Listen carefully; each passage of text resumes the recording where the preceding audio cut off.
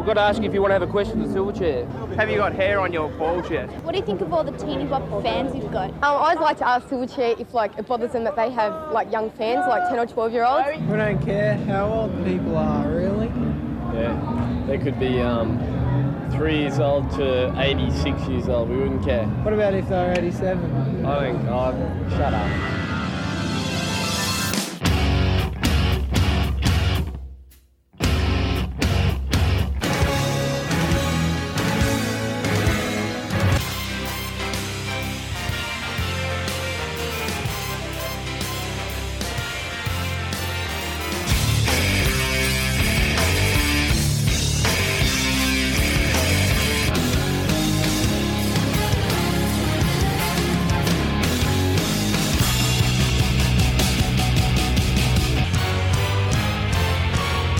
Hello and welcome to Too Much of Not Enough, a Silverchair podcast.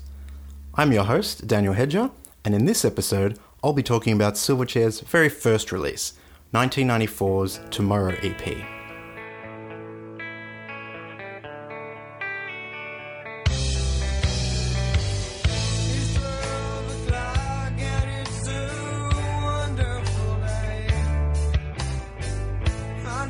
Before we get started, I want to say a few things about the process of making this podcast. This project started as a labour of love more than 2 years ago now. Lots of things have happened since then to make the process longer than I ever thought possible. Technical issues, self-doubt, possible copyright problems. Let's see how we go with that, because there's nothing I dislike more than music podcasts that don't play the music they're talking about. I also had a child, and that takes up a lot of my time as well. So if you hear some differences in sound quality or my voice sounds different, that's just life getting in the way. So let's get started.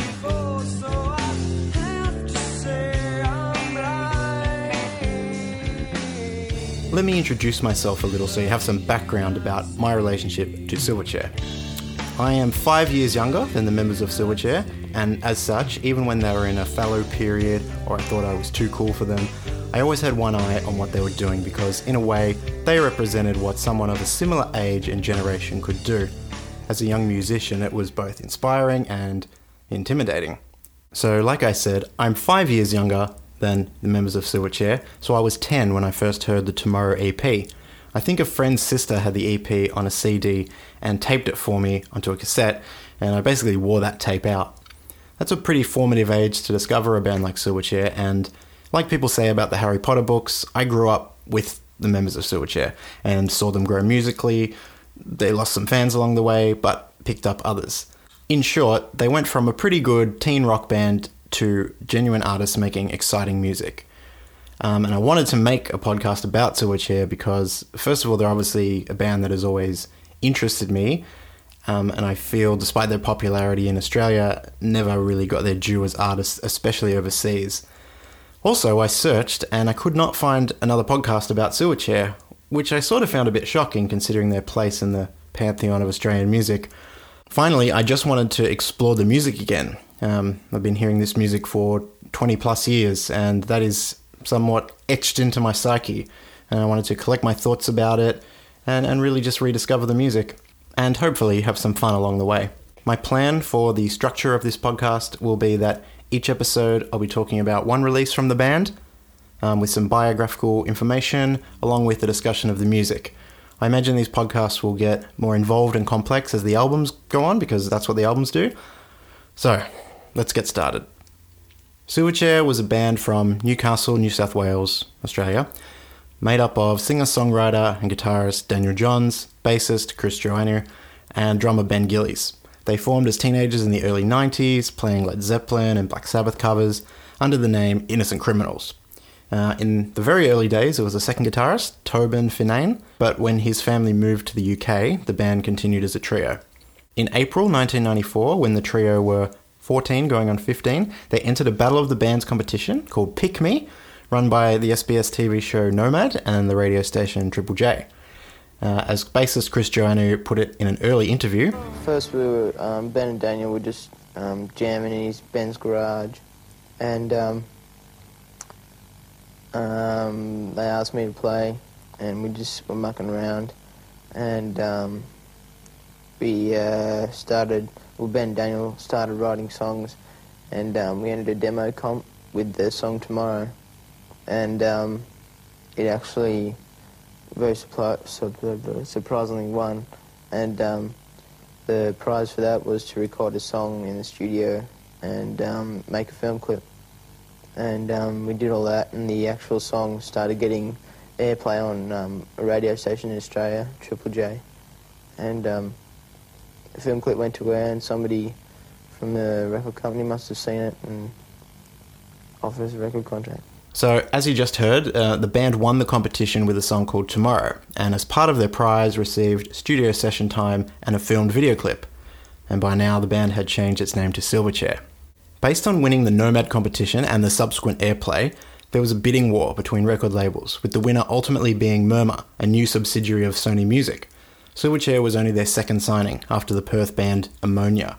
The band ultimately went with Murmur over Mushroom, the other big player at the time, because they allowed the band more creative freedom and seemed to understand what the band was trying to do and where the band was coming from creatively. Mushroom really wanted to play up the young rockers angle and didn't seem as interested in the band having any longevity. And that's something that Murmur did really well. They positioned the band not as teen idols for like Dolly magazine, as many good-looking teen music stars would have been. Silverchair would be all about the music. They were aware that the band wouldn't come off well in the serious music press, so their media exposure was initially limited to street press, which allowed them to build word-of-mouth buzz and a little underground cred. Sony's A&R manager, John Watson, who had signed the band and eventually left Murmur officially to become their manager, called this the anti-marketing strategy and made sure that all publicity was focused on the music. Murmur didn't want the media to turn them into a teeny bopper band. At the start, in Australia, we just limited the amount of interviews we did. It was like all the big magazines and teen magazines and stuff. We turned down all interviews from them just to avoid overexposure and stuff like that. And we just did interviews for street press and fanzines and stuff like that. And after a while of doing that, we decided to do some magazines like Rolling Stone and stuff, but we didn't go anywhere near the teen magazines just to keep like underground and not like be exposed to all the teen things or whatever. And all this was before their debut EP was even released. It's all very 90s, isn't it? The name Silverchair came with a story that it was a combination of a misspelling of the Nirvana song Sliver and the UMI song Berlin Chair. Many years later, the band admitted this was a lie, and as everyone suspected, the name was from the Chronicles of Narnia book, The Silver Chair, whittled down from many potential names. The whole thread of not being straight with the media as to where the band name came from is revealing, and it's something that will recur as the band's career goes on. Having credibility was a big thing in this era of music, and being teenagers, the band was very wary of A, not seeming like children, and B, seeming cool, which is another thing that's very important when you're a teenager. So, of course they named their band after two cool songs, not a children's book. Duh. So, the Tomorrow EP was released in September 1994. 4 tracks: Tomorrow, Acid Rain, Blind, and Stoned. It spent 6 weeks at the top of the ARIA singles charts. These 3 15-year-old kids, 1 week, they were in a band, playing in the garage, like any other band, like I was in, like I'm sure a lot of people out there were. They entered a battle of the bands. The next week, they've won the competition and are signed to Sony with the top single in the country. So, what was so special? Well, at the beginning, not a lot. But for sure, we have to talk about the novelty of 3 kids playing rock and roll very well. And that's what the music was back then. Rock and roll. You have to remember this was the grunge era, or the tail end of it. Kurt Cobain had died the same month that Silverchair won the Nomad competition. But alternative music was in fashion, and for sure that was Triple J's bread and butter for many years. So that was the milieu they were in. But it would be wrong to say that they were directly inspired by the American grunge scene as much as they were influenced by what those bands were influenced by, as well as the Australian alternative music at the time. I mean, they were fans of that American scene to some extent, Pearl Jam especially on the first EP, but their influence was overstated as the years went on. I distinctly remember an old early interview with Silverchair where they talked about listening to their parents' old records and gravitating to Led Zeppelin, Black Sabbath, Deep Purple, and so on. When they hosted Rage in 1995, that's what they played, alongside more current bands like Helmet and Roland's band. It's probably where I first saw those older bands too. The thing people maybe forget is that Daniel Johns, even from this young age, had an understanding of songcraft that some even fully grown bands don't develop. And that was, especially as they evolved from album to album, would be a defining feature. No matter how out there or arty the band got, they always wrote fantastic songs with gorgeous melodies and hooks to keep people interested. The Tomorrow EP has 4 songs, but it's possible most people only know the title track. In fact, if you're not Australian, you might not even know this version of the song, since it was re-recorded for the debut album Frog Stomp and released overseas as the lead single. They even shot a flash new video for it for the American market, directed by the guy who directed Pearl Jam's Jeremy video. But at the moment, I'm talking about the original recording. And you know what it sounds like? Very talented teenagers, but teenagers all the same. There's nothing groundbreaking, but like I said, the songcraft was there. Recorded at the Triple J Studios in Sydney across 2 sessions, the Tomorrow EP was produced and engineered by Triple J producer Phil McKellar. Daniel and Ben share writing credits on all the songs, something that became rarer and rarer as the career progressed. According to Jeff Apted's book A New Tomorrow, the song Tomorrow was written by Daniel and Ben during a jam session. The book quotes Ben as saying, "We were jamming and Daniel sang the line, 'You wait till tomorrow,' and I went, 'Man, that's a cool line.' He didn't really like it, but I managed to convince him. Then we sat down with a couple of acoustic guitars and wrote the verse and the chorus and the pre-chorus."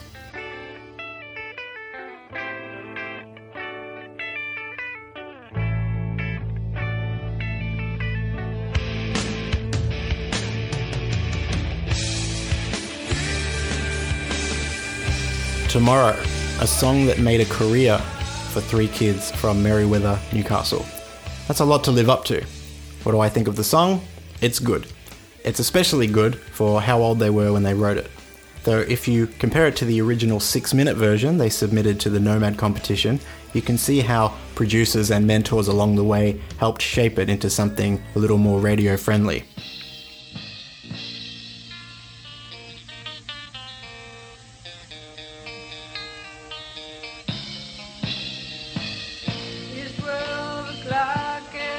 Daniel Johns said he'd seen a TV documentary about a rich guy who had to experience living as a poor person for one night. And that is pretty clearly reflected in Tomorrow's lyrics. You're gonna wait till, fat boy, wait till tomorrow. The fat boy being the man who's so rich he's fat with greed. And if you've seen the US video clip, there's a pig-faced man character literally eating money. So, subtle.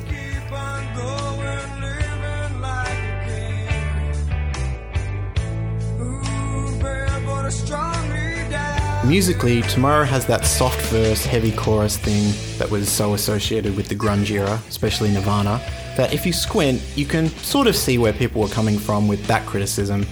But do you remember what rock music sounded like in 1994? Everything sounded like that. And these guys were 15. The band I was in when I was 15 sounded exactly like Rage Against the Machine, and we couldn't write hooks like Tomorrow. Also, something interesting about those heavy power chords in the chorus and pre-chorus. Those aren't just your average power chords. They use a nifty little trick where you play the 4th below your main chord by fretting the 6th string. So in Tomorrow, that D chord becomes a D with an A in the bass, which is cool because the song's in A major. Playing a chord like this has the double effect of making it sound heavier and also giving it more tonal colour.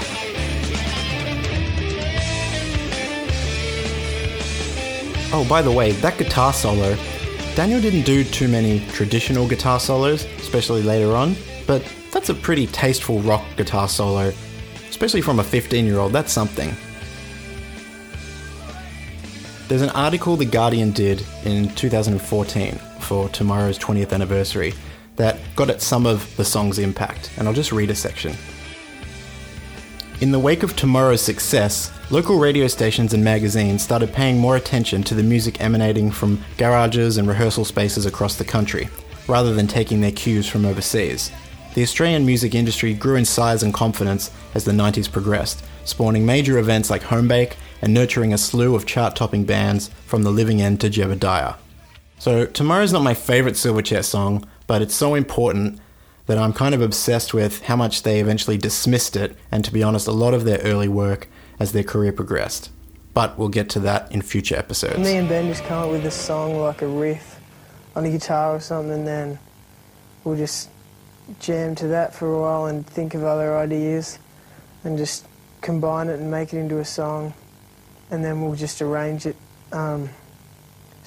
properly, and then I'll just write the lyrics, and then we'll get into Ben's garage one time and just jam around to it, see if we can improve it. On this first EP, Silverchair did not yet have much of a musical identity. Like I said, they sound like a pretty accomplished band of 15-year-olds with some potential based on the songwriting. Daniel's putting on a bit of a voice, perhaps in an effort to sound older, but it makes him sound like Eddie Vedder, which only gave the band's detractors more ammo. Another note on how big this EP was, aside from Tomorrow, 2 of the other songs ended up in American movies. A re-recorded version of Blind appears in the Jim Carrey film The Cable Guy during the medieval time scene, and Stoned is in the Kevin Smith film Mallrats.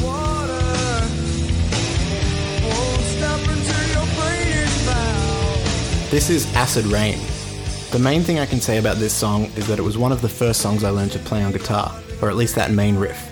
This is the weakest song on the EP probably, and one of the weakest in their whole catalogue really. Still not bad.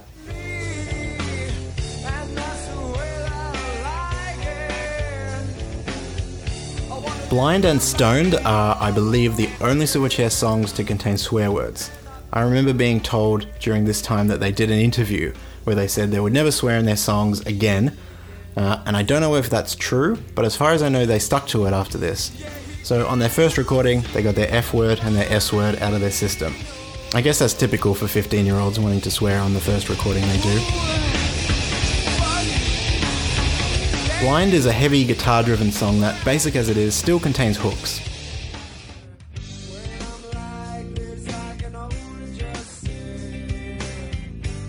Stoned is, again, solid, but nothing too special. It's a power ballad. And you see shades of later songs here, such as Shade, maybe even Abuse Me.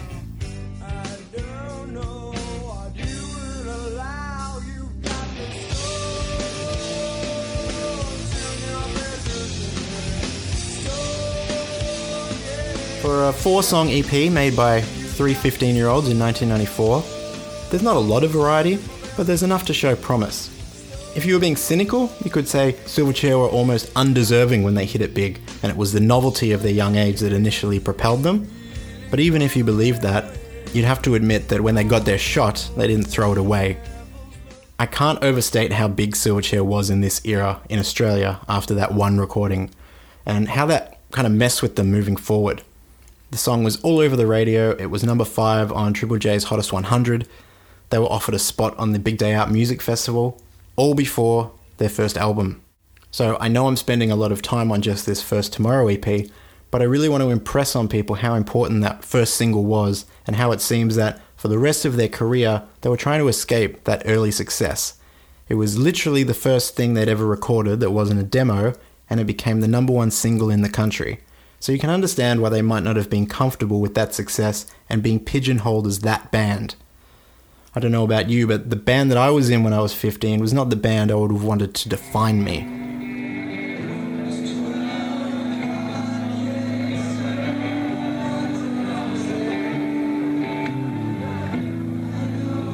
As soon as they were able, they cut Tomorrow from their set list. There's a clip on YouTube of Daniel playing it solo during the Neon Ballroom tour, and then there's the Melbourne Park concert that Channel V filmed on the same tour, where they start to play it, but just as it's getting to the chorus, it becomes the song Satin Sheets from Neon Ballroom.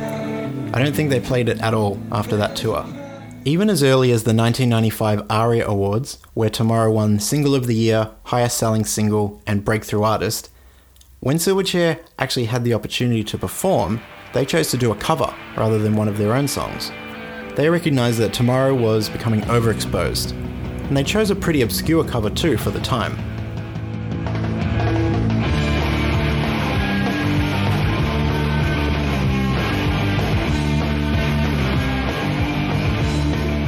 they performed Radio Birdman's New Race, again just highlighting how they were into an earlier era of rock music. And Tim Rogers from UMI joined on that performance, giving them a bit of rock cred that acted almost like armour against the snobby music establishment at the time that gave Silverchair so much shit in the early days. But that's for another episode. On the next episode, 1995's Frog Stomp. Thanks for joining me, and I'll see you tomorrow. Not really.